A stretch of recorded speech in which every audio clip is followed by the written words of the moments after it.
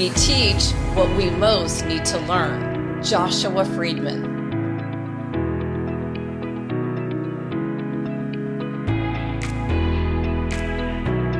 Welcome back to the Neuroscience Meets Social and Emotional Learning podcast for episode number 202. With someone I've been wanting to speak with since the early days of launching our podcast. He's a specialist on emotional intelligence with connections that link him to Daniel Goleman's earliest work as the CEO and one of the co-founders of 6 Seconds, the global community growing emotional intelligence that began in 1997, around the time that I had my aha moment and realized how important these skills are for our students in the classroom. He's an educator, author of 5 books, researcher, and parent who translates the latest neuroscience of emotion into practical insights that we can all use to connect, solve problems, lead, and live better lives. Before I introduce you to this week's guest, I've got to say that for someone who spearheaded the movement of EQ in our schools and workplaces for over 3 decades, his humble and kind nature will show you that he practices what he teaches. Welcome back. I'm Andrea Samadi, author and educator from Toronto, Canada, now in Arizona, and like many of you who tune in, have been fascinated with learning, understanding, and applying the science behind high-performance strategies that we can all use to improve our productivity in our schools, our sports, and workplace environments. My vision is to bring the experts to you, share their books, resources, and ideas to help you to implement their proven strategies, whether you're a teacher working in the classroom or in the corporate environment. Let's get right into this topic and meet this week's guest, Joshua Friedman, the CEO of 6 Seconds, and dive into the field of emotional intelligence in our schools, sports, and workplace environments. I know that after these questions, we'll look at emotional intelligence with a new lens. Welcome, Joshua. It's so wonderful to meet you after all these years of following your work. Welcome.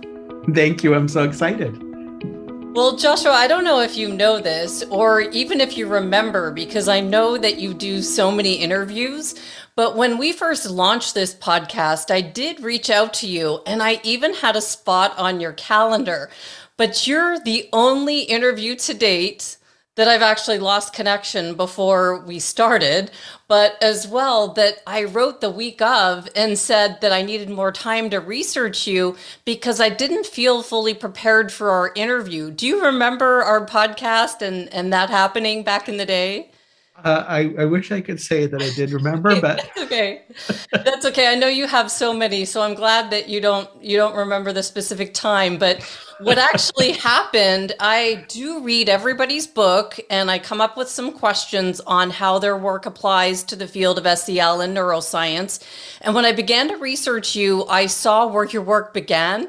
And then I realized that I really needed to think about your questions as one of the leaders behind this movement. And so really a sincere thank you for speaking with me today and letting me thoroughly prepare the questions for you so we can dive deeper into this topic about how to get results with emotional intelligence. Fantastic. Okay, so while I was researching your background, I listened to some of your interviews and I was surprised to see that your introduction to this field came in a very similar way to mine. And we were both first-year teachers. You were in California and I was a first-year teacher in Toronto. And we were both overwhelmed with our experiences. So can you go back to those early days and think about what was missing back then? Why do you think we both felt ill-equipped? I mean, honestly, I suspect that every teacher feels ill-equipped because Yeah. it's such a complicated job, really. I mean, if you want to do a good job as an educator, you're juggling so much and a whole, bunch of students with all of their own needs and your own needs and the academic and the social and emotional it's just a lot. And I just remember um, this huge stack of binders on my desk back when we used to have binders. Right. Oh yeah, I remember binders. And and I had two of my middle school students, their parents were going through a divorce. And I was an advisor, and I had no training on being an advisor. I had no idea what that was, what I was supposed to do. Um, and I remember going to these like parent events, and all these parents would ask me questions about parenting. And I had never, I didn't have kids. And Right. um, yeah, so there's a lot of pieces of perspective. And I think now looking back on it, if I if I were to do it again and I could sort of time travel, I would take this perspective that my job as a teacher isn't to know. Ah, yeah. And I think we have just the word teacher sounds like, well, I'm going to tell you. Mm-hmm. Right. And that's no longer what it means to me. Yeah, that's good. That's good because I really connected with your story and it brought me back to counting down the days till summertime. That was what my life was like. And this was my first year. I thought this isn't what I signed up for. And I remember I had this red buzzer on the wall that would like signify the office to come help me. And sometimes no one came. I'm like pushing this button going, someone come help me. And that was like what my life was like. And I thought, is this what I'm supposed to do? And so when I heard your story, I thought, how are things different these days, do you think, for teachers? Do you think there's more training in place and we just got the raw end of the deals when we went through our teacher training? Or what do you think? I mean, we've been trying to change this at 6 seconds, but I mean, for example, I'm like the seventh adjunct from the left in a program at Columbia Teachers College for aspiring principals. And so these are people who are educators who've been in the field for a while and now wanting to move into leadership. It's a wonderful program that has a very strong piece of mindfulness and emotional intelligence. And I teach a course together with some colleagues on emotional intelligence for leadership. And our students are kind of stunned by by digging into their emotions and realizing how much they have suppressed their own feelings and how much they're culturally trained to push away feelings. And many of our students say, I wish I had this in my teacher training. I wish I had this when I was a student. Right. And we're making, I think, tremendous progress. And, like the work you're doing, having a podcast that a lot of people are listening to, there's a lot more awareness now. And I think we're still scratching the surface. You're exactly right because I actually opened up the this podcast. I did the backstory and I opened it up with "We teach what we most need to learn," and you said that, and I thought, as I'm going through this, I always say to everybody, "I wish I knew this when I was a teacher. Would it have changed things?" I just everything, every single person I speak to, I say the same thing. I wish I knew this when I Mm-hmm. was a teacher, just thinking back to those days. So, But if we rethink teaching and we say, I don't need to know all this stuff. What I need to do is learn mhm. out loud, Right, right? right, And really shift I mean, this is how I feel as a leader. Um, Sometimes I get sucked into that, oh, well, you're the CEO, you have the answers. mhm. And sometimes I get sucked into that in my own brain. And when I can let go of that and say, I'm the CEO, which means I'm the chief learner and I Right, don't have the answers, right. but I can bring people together to ask big questions and come up with great answers. Mhm. I mean, that's a wonderful place to live, both in terms of increasing effectiveness and engaging people, but also in terms of getting better answers. And that's very freeing as well to not have to know everything. Yeah, I mean, this is kind of sidebar, but during the pandemic, I had I had never imagined being a leader in a circumstance like this. And early in the pandemic, I thought we might lose the organization. You know, we had like huge losses of revenue, massive uncertainty, and I was starting to really lose my equilibrium because I was trying to carry everything. And I had one of my relatively young colleagues, and I got into a conversation about this. And I mean, it's hard for me to talk about this without crying. He said to me, well, it's our organization, not just yours. And like what we were talking about is that it's, yes, I have this responsibility, but it's our responsibility. And just felt this incredible weight lift off, but also in some ways felt even more determined to make it work. Mm-hmm. Running a company, everything's on your shoulders. I know that. And this makes me think about how you renamed your organization as a network, because you are a global organization, and the amount of people that follow you. I've been watching you for years and following your work. So it's a global network of people trying to learn and improve the education and workplace, the two that I see that you're focused on, schools and yeah, we really are looking at the idea that the way you create change in the world is from a systemic approach. And you know, sometimes when I think about, okay, we really want kids to learn these skills. Well, how are kids going to learn these skills if their adults don't learn these skills? Right. And so if we think about kind of going back to Bronfenbrenner's systems theory of learning, and you know, really foundational ideas about how kids learn anything. And you know, yeah, they can watch a video, but that's a very superficial aspect of learning. If we really want a deeper, meaningful learning, then the system in which that child is living and growing, the system needs to support that learning. Yeah. And the systems that we're in support a certain kind of learning, and a lot of the things that kids learn from those systems is pretty destructive. And then we end up having, you know, to be grown-ups going, wow, I wish I'd learned this when I was young. Right. How things would have changed. Even I've said it a million times on this podcast, an understanding that my cortisol, as it increases, made my students' cortisol increase. If I only was told that day one, things would have been different. When I was pressing that buzzer, I was probably making it way worse. Come help me.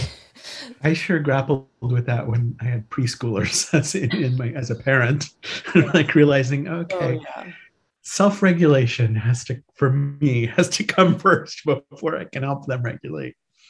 Well, this is interesting. So it's bringing me to my next question, because the field has come so far since those early days that we just reflected back on. And I know that when I first saw these skills, I saw it just by chance in the late 90s. I actually saw it with a motivational speaker that was working with 12 kids with things like attitude and goal setting. And he turned these 12 kids around. And I was like, wow, if only I could do that with my 38 kids in the classroom, you know, life would be so much different. So that was my aha moment. Can you tell me how you made the connection with the meaning behind 6 seconds? So you named your company 6 Seconds. How did you name it that? Where did you get the skills and the competencies to come up with 6 seconds back then, before any of us were thinking about how SEL connects to the brain? Well, going back further, one of our co-founders, Karen McCowan, started a school in 1967. And she stumbled on this concept that back then was called confluent education. the flowing together of the affective domain, as it was called, and the cognitive domain. And early theory on this was, well, maybe that would create more learning if those two things were working together. And now we have a ton of neuroscience that shows that when we activate hot cognition, when we have emotional engagement in the brain, the social brain functions more effectively. When the social brain functions more effectively, that's when learning actually happens, because we don't have a brain for math. We have a social brain. So when we can activate the brain, learning works better. But back in 1967, they were just guessing about that. And Karen McCowan, one of our co-founders, was talking with some Nobel laureates, and one of them said to her, I studied math my whole life. I loved math. I've been nurtured in math, but I never really learned about myself. And if I had learned about myself, I think I would have been a better mathematician, but I certainly would have been a better person. And so she took that charge on to say, well, how do we do that? And started experimenting. And then in 1978, published a curriculum called Self-Science. The subject is me, and like learning about yourself. And then when Dan Goleman came and visited the school, he said, wow, you guys are teaching emotional intelligence. So there was a rich history before I came along, and I was teaching there in 1992. In 1995, we started hearing a lot from Dan Goleman's book being published. And then in 97, we decided to start the organization. But the reason for the name was really came from Candace Pert, who is one of our advisory board members. She was a chief of brain sciences at the National Institutes of Health. And she is the person who discovered that our prefrontal cortex, which used to be perceived as like the seat of reason, has emotional receptors. And why would you have emotion receptors in this hyperlogical part of the brain? Well, the answer, according to Candace, is that it's because we're wired to have our emotions and thinking work together. And she said the emotion is like a communication system within our brains and bodies. And these little messages of emotion last 4 to 7 seconds. And we heard that and we said, 6 seconds is a window of opportunity to get these signals and to tune in to the meaning of emotion. And if you want to manage emotions, I don't really like that word, but you have these little 6 seconds windows to do that. Oh, wow. And if you want to access emotion, you have these 6-second windows to do that. And in that 6 seconds, we can go on course or off course. Yeah, we make a lot of decisions every day, and those decisions take us in some direction. And sometimes it's not the direction we really wanted to go. And so a lot of windows of opportunity to pause and say, wait a minute, there's wisdom here. I'm going to be intentional in this moment instead of just reacting on autopilot. So I get the name now, 6 seconds. And what I found fascinating was your competencies. So I saw your model, your 6 second, your EQ model, and I put it in the show notes. Now, where I want to go with this is this probably originated before Castle's 5 competencies came out. And when I first was working with these concepts, I didn't know what competencies were. I just knew what I saw worked with that speaker. And this was even before I had read Carol Dweck's book, Mindset. So when I came into the schools with this work, I took Castle's 5 competencies and then Carol Dweck's Mindset and put that into my work. But can you kind of go through your model? Because I think it's really effective for how we implement these. And thank you for that. And what you just said is exactly why we wanted to make this model. There are a lot of great descriptions of emotional intelligence. The 4 quadrants Dan Goleman wrote about, which gave way to the 5 pieces in the Castle model. But they describe these domains, but they don't give you a process for how. So I mentioned Dan's book came out in 1995. We started getting all these calls from people saying, well, how do you actually do this? How do you develop these skills? How do you use these skills? And we set out to answer that question of how. And so we decided that we would make a process. And the 6 seconds model is a process framework. It's a circle, so you can start anywhere, but we normally start with the blue part, know yourself, get the data, tune in. And you collect this data, and then the red part, stop. And you say, okay, I'm noticing this in the know yourself part. Now, do I have any options? Do I have to react the way that I normally react? Or is there a possibility that I could try something that might work better for me? And then the green part is go or grow. We call it give yourself. And it's about connecting with what you really want, connecting with people, connecting with your long-term goals, and then saying, how do I choose? How do I make that choice that's going to move me in the direction that I really want to go? So it's not just that we're going to stop and manage emotions, which is not a bad idea. But what if we actually use them to move forward? Not just manage them, but actually navigate is the word we use. Navigate emotions to help us go towards someplace we're going to. And so whether you're talking about a 4-year-old kid or a much older kid, this notion that our emotions are signals of opportunities and threats. In other words, emotions are telling us about things that are important to us. And if we can harness those emotions to help tune into these things that are important and motivate ourselves, engage ourselves to move toward that, now all of a sudden emotions are in service of our purpose. And that transforms our relationships with emotions to something that's kind of a noise and challenge for us into something that's actually a resource to help us grow. So when I'm thinking about this, I'm connecting it to so many other different places just to make it applicable. So I'm thinking about, let's just connect it to this psychologist, Dr. Daniel Amen, who I got my brain scanned with, and he talks about, is this good for your brain or is this bad for your brain? And then I look at your circle and I think, how can we make your 3 steps applicable in our daily life? Just like, is this good for your brain or not good for your brain? Is it, I know myself, I'm feeling a certain way, I'm choosing to go a certain way because that certain way is in line with the difference I want to make in my life? Is that, what phrase could you think to? Well, I like yours a lot. Do you? Okay, I'll have to remember that. The know, choose, give are the 3 parts. So it's K, C, G. Got it. Okay. And so we say, okay, 1, 2, 3, KCG. It's how you practice emotional intelligence. And there are 3 questions. What am I feeling?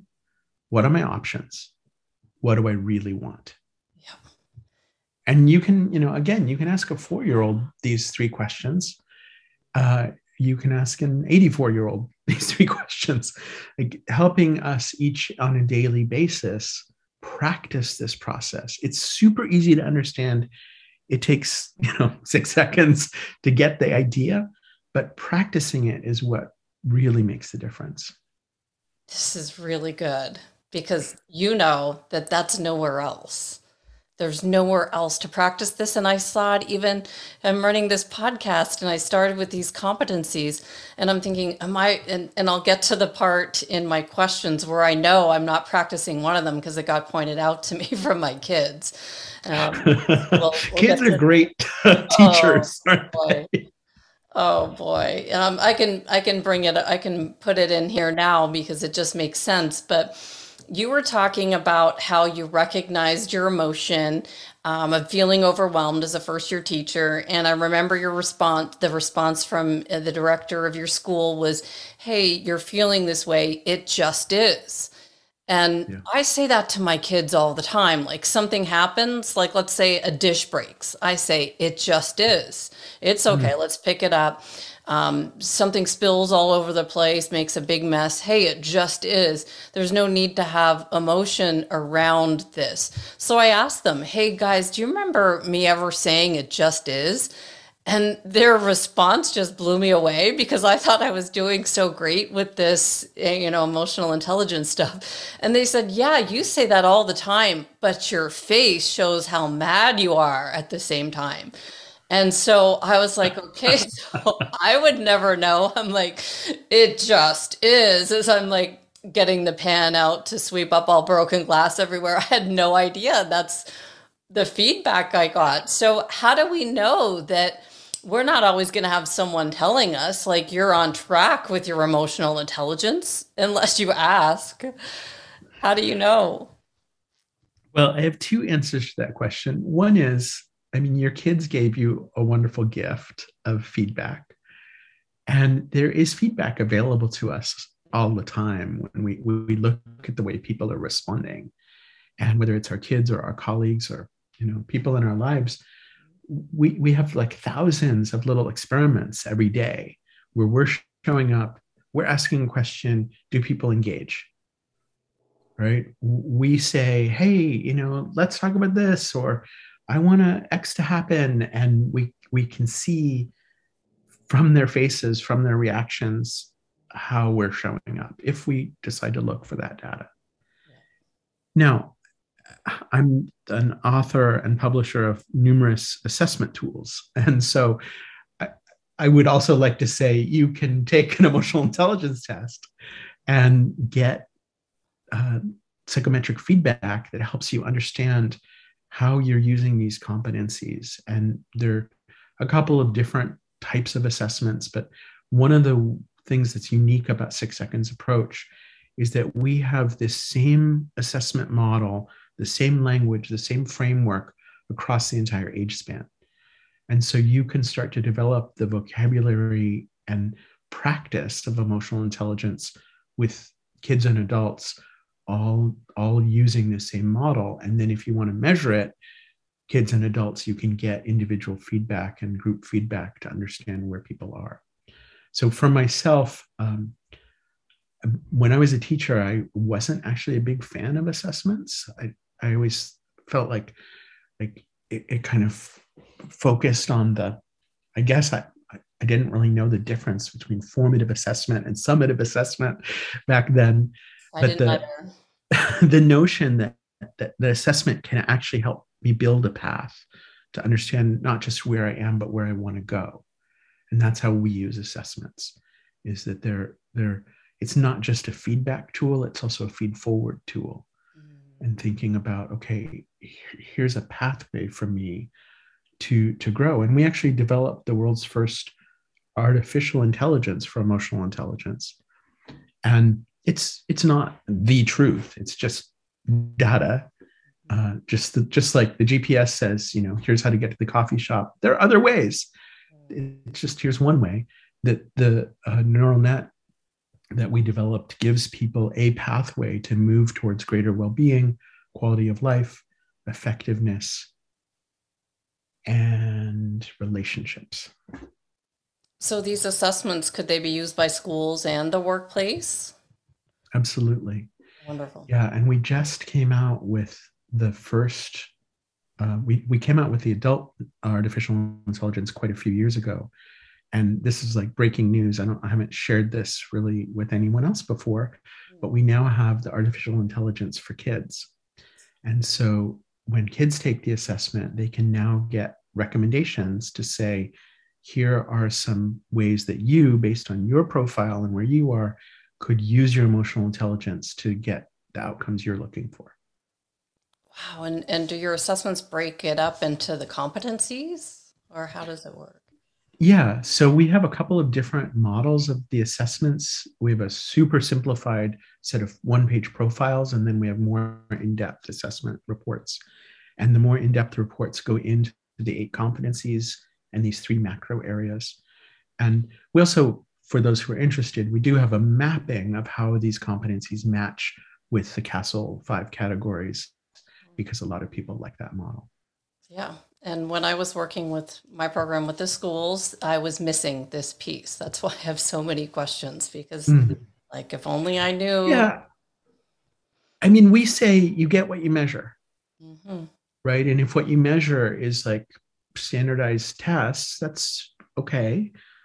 But if that's all you're measuring, that's what you end up building your school around. And I think we all know there's some issues with that kind of data. Like that's maybe not our ultimate goal as educators. So maybe we need to be measuring other things too.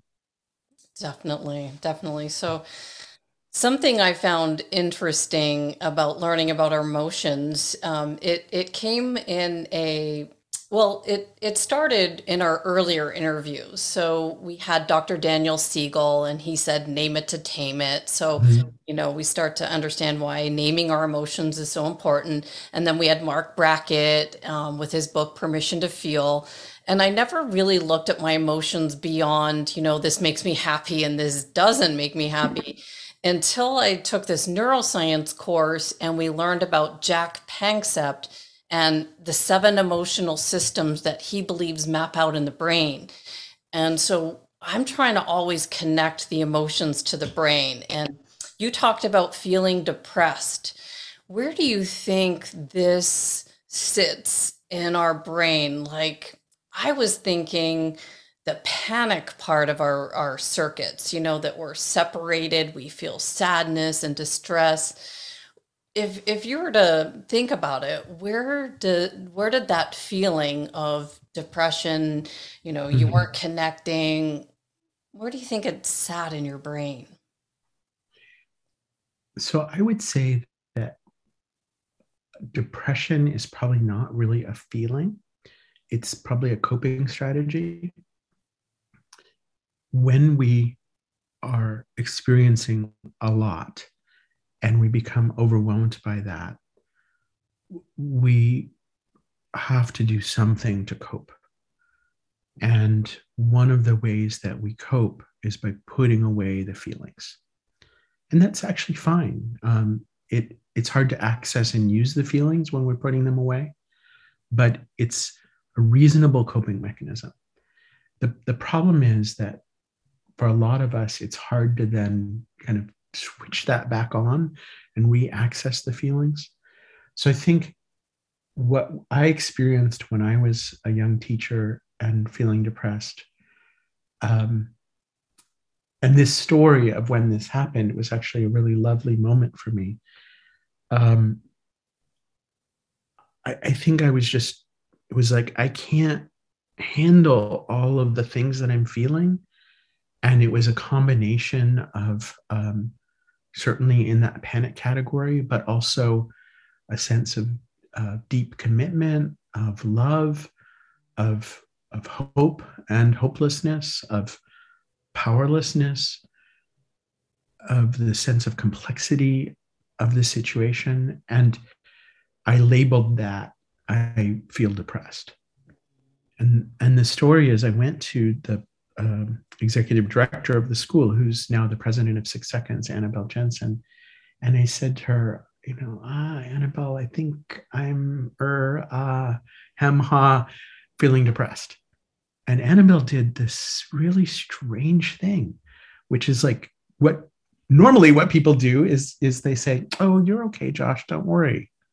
Right. And what Annabelle did was she said, "Oh, that's interesting. Tell me more."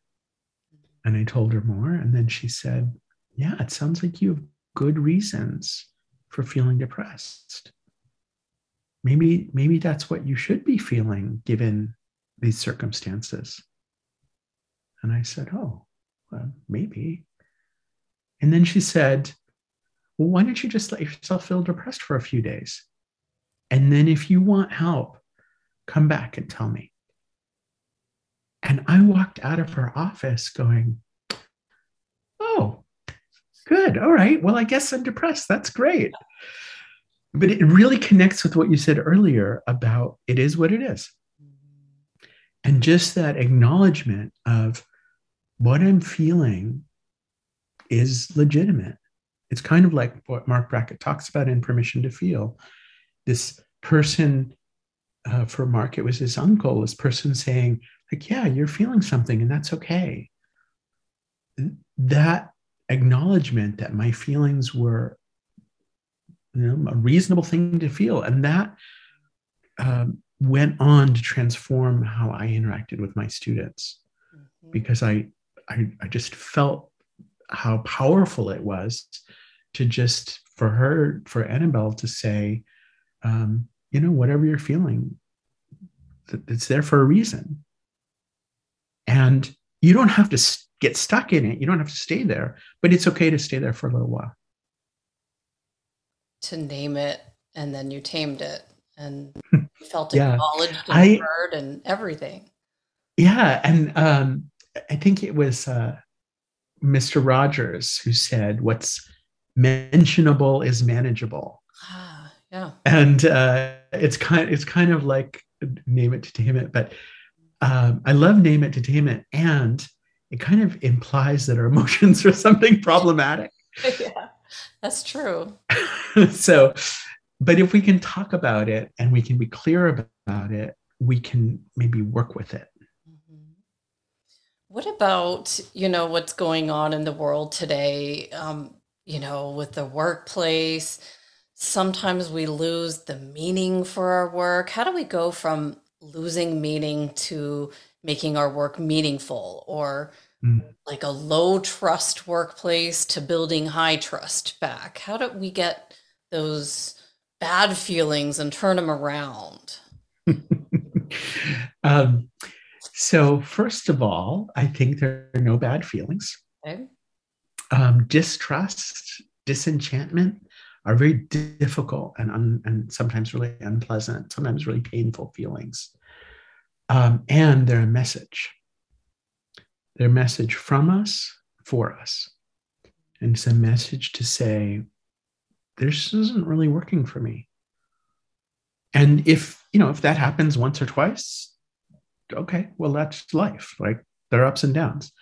But as we start to see a consistent pattern and a pattern across an organization of seeing that these are the kind of emotional norms that are coming up here, that's a message to say, oh, this is probably not getting us towards our goals as an institution or as an organization.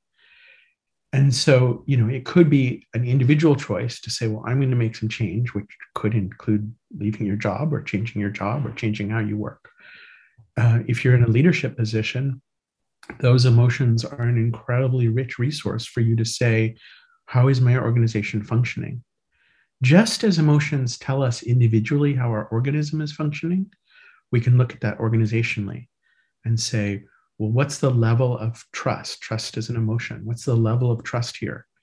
And if the level of trust is low, then it's unlikely that we're having great conversations, having great learning, having great productivity, having great relationships with our students or customers, depending on the kind of institution it is.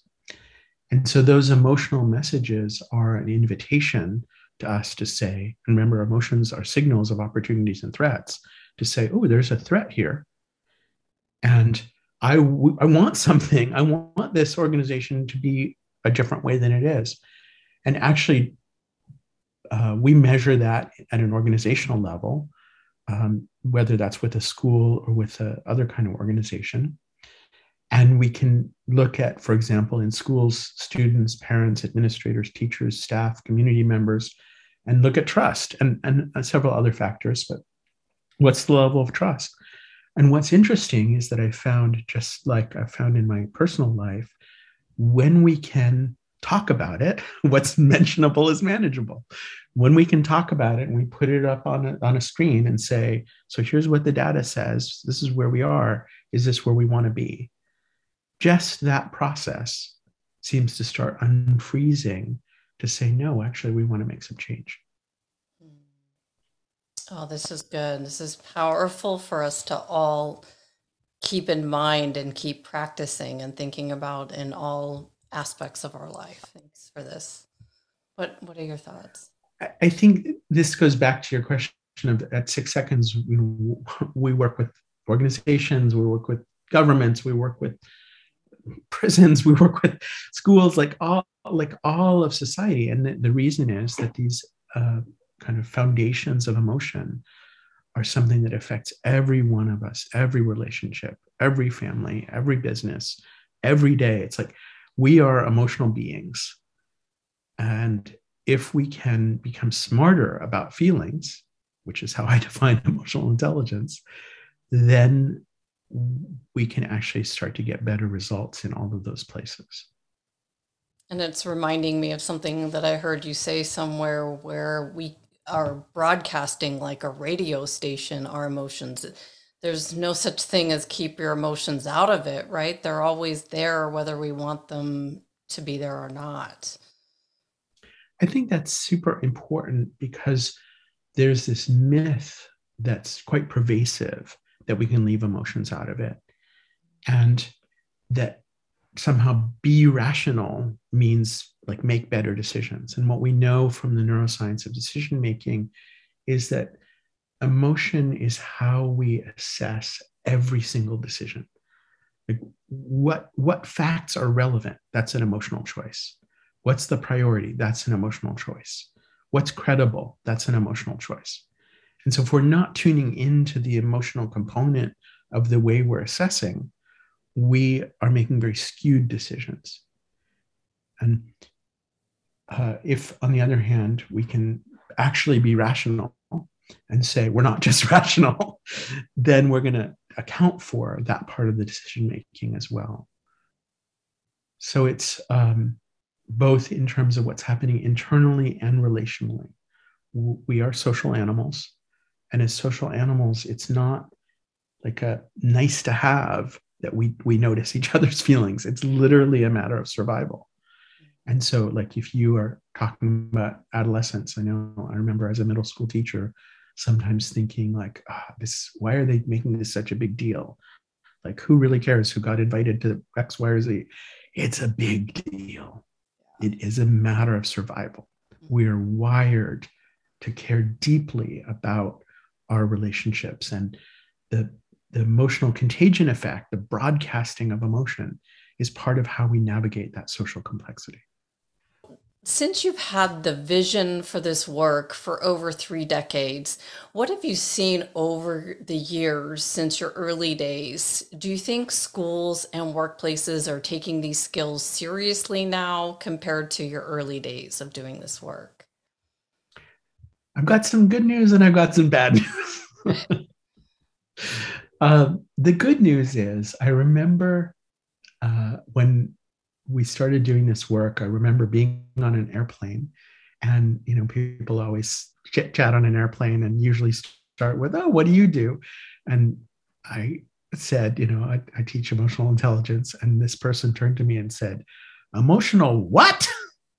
Like, the idea that emotions and intelligence, they're like, isn't that an oxymoron? Wow. And I think we've come a long way since then. And particularly younger people who I talk to when I have this conversation on an airplane, the answer is now usually, "Oh, that's awesome. We really need that." That's amazing. And so, and I think the pandemic has exacerbated it, because in the last few years, I think in businesses and in schools and in families, we've gotten a visceral experience of the importance of emotion and social connectedness as it relates to the way we learn and perform our work, whether that's the work of a child or the work of an adult.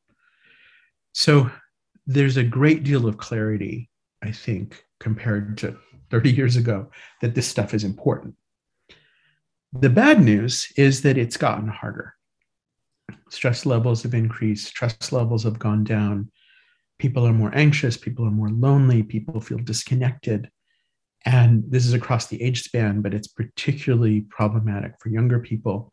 And the mental health implications of that are quite dire. And so kids are struggling, educators are struggling, parents are struggling, business people are struggling, the person, on the bus is struggling. Like, odds are we're all affected by this increased discombobulation, anywhere on the spectrum from discombobulation to despair. And that makes it harder for us to engage our emotions in a proactive, useful way, because they're harder to grapple with. Mm-hmm. Mm-hmm. especially since the pandemic and then wearing masks and having half of our face covered. I saw even in the schools how challenging things became with social emotional learning, this whole shift of the pandemic days. It's Yeah. And I mean, I've talked to a lot of educators who are saying, the kids in my class now are there is a learning loss. And yes, some kids are experiencing learning loss around math and reading, but the biggest learning loss is around their social and emotional capabilities. And kids have not been playing together, they've not been communicating, they've not been learning that social problem solving. They haven't learned how to connect and support each other in the same way in these 2 years. And coupled with all of the other stressors and the depth of challenge that many families and communities have experienced with people being sick and dying, this is big stuff. And for kids, there's just a lot that they're grappling with. And that means they need a lot more social emotional skills. So this is important now. It was important when we first saw it, and it's important now more than ever. What do you offer at 6 Seconds? What would be your main programs that people could go and look at if they're a school or a workplace? So we have a big range of tools and training, from introductory e-learning courses to in-depth certification training. We take the approach to say, let's build capacity. And so whether you're a school or a district or a company, to say, all right, how are we going to infuse this? We need some people who really have expertise in this area that they can then spread it inside this institution or organization. We also have assessments, and we have a free version of the assessment that's available on the website. And as I mentioned, a lot of e-learning courses and other tools that people can use, lots of stuff that's for free. We have the world's largest social emotional learning program that's 100% free in our partnership with UNICEF World Children's Day. It's available in 200 countries and territories. And it's an introductory curriculum to learn about emotions in a playful, creative way. And all of the lessons are linked to the United Nations Sustainable Development Goals. And that's also in 40 languages. All the way through to developing specialization to become a certified social emotional learning specialist or a certified emotional intelligence coach, facilitator, or consultant. So a lot of our work around the world, and we have certified professionals in over 150 countries and territories that are bringing these measurement and development tools into their work. Well, I will be sure to put everything in the show notes, links to follow you to your website and your assessments, and how to contact you for people that want to send you an email to further explore any of these tools that you have.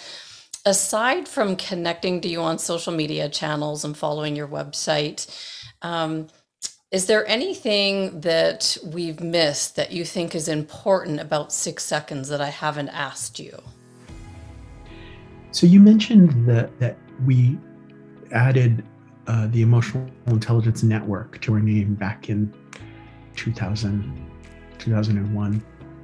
And the genesis of that was one of our first certification courses, where we had people coming together and saying, I felt so alone doing this work. We realized that learning these skills it's easy to get started, but it's not so easy to sustain. And so we decided that we were going to really focus on building a learning community. And as I said, it's people all over the world. And we have free events that are happening virtually every week in some language or country, and as well as trainings and courses. We have a group of network leaders who are volunteers who run what we call EQ cafes. And it's just an opportunity for people to connect and experience a little bit of emotional intelligence. It's not really a class. It's more of a practice opportunity. And our current cafe is on empathy and conflict, which seems quite needed. The empathy part seems quite needed. We seem to do escalating conflict, but we need to get the empathy in there to make that conflict into something that's actually healthy and productive. Anyway, what I want people to know is that you can get started on this by yourself, and you can build and participate in community to get the support to keep growing and learning these skills. And for myself, being part of this global community is it's deeply meaningful when I see people connecting from all over the world, saying, okay, we're here to support each other, to learn and grow and make the world a more emotionally intelligent place.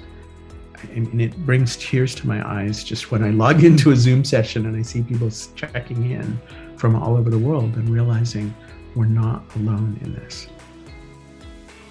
And I've reached you in Italy today. I didn't even know that. I thought I'd be reaching you in California, but you let me know that. What are you doing in Italy? Are you doing trainings out there? I'm doing something super cool. It's Brain Week next week, and one of our certified practitioners here runs a foundation for kids who've been diagnosed on the autism spectrum. And for Brain Week, they're doing a 3-day program on care for the carers. And how do we tune into emotions and help our emotions fuel us to do the hard work of caring for people who need care? Well, that's phenomenal. Well, I saw a difference with your work the minute that I started researching you. And it made me want to dive a little bit deeper and to really ask you some targeted questions that I think will help our listeners to really understand how we use these emotional intelligence skills. So I want to thank you so much for speaking with me today, diving deeper into the neuroscience behind our emotions. For anyone who wants to connect with you, I've got all the links to you in the show notes. I want to thank you for the work you're doing in this field, bringing more belief to the fact that our emotions are important guidance systems and that can help us solve problems, connect with others, and live a life with more meaning. Thank you so much, Joshua. Thank you. If you're enjoying the Neuroscience Meets Social and Emotional Learning podcast, please don't forget to subscribe so you'll stay up to date with our new episode. While you're there, please feel free to give us a review or a 5-star rating, as it helps others find us. For more information on our programs, books, and tools for schools and the workplace, visit us at www.achieveit360.com.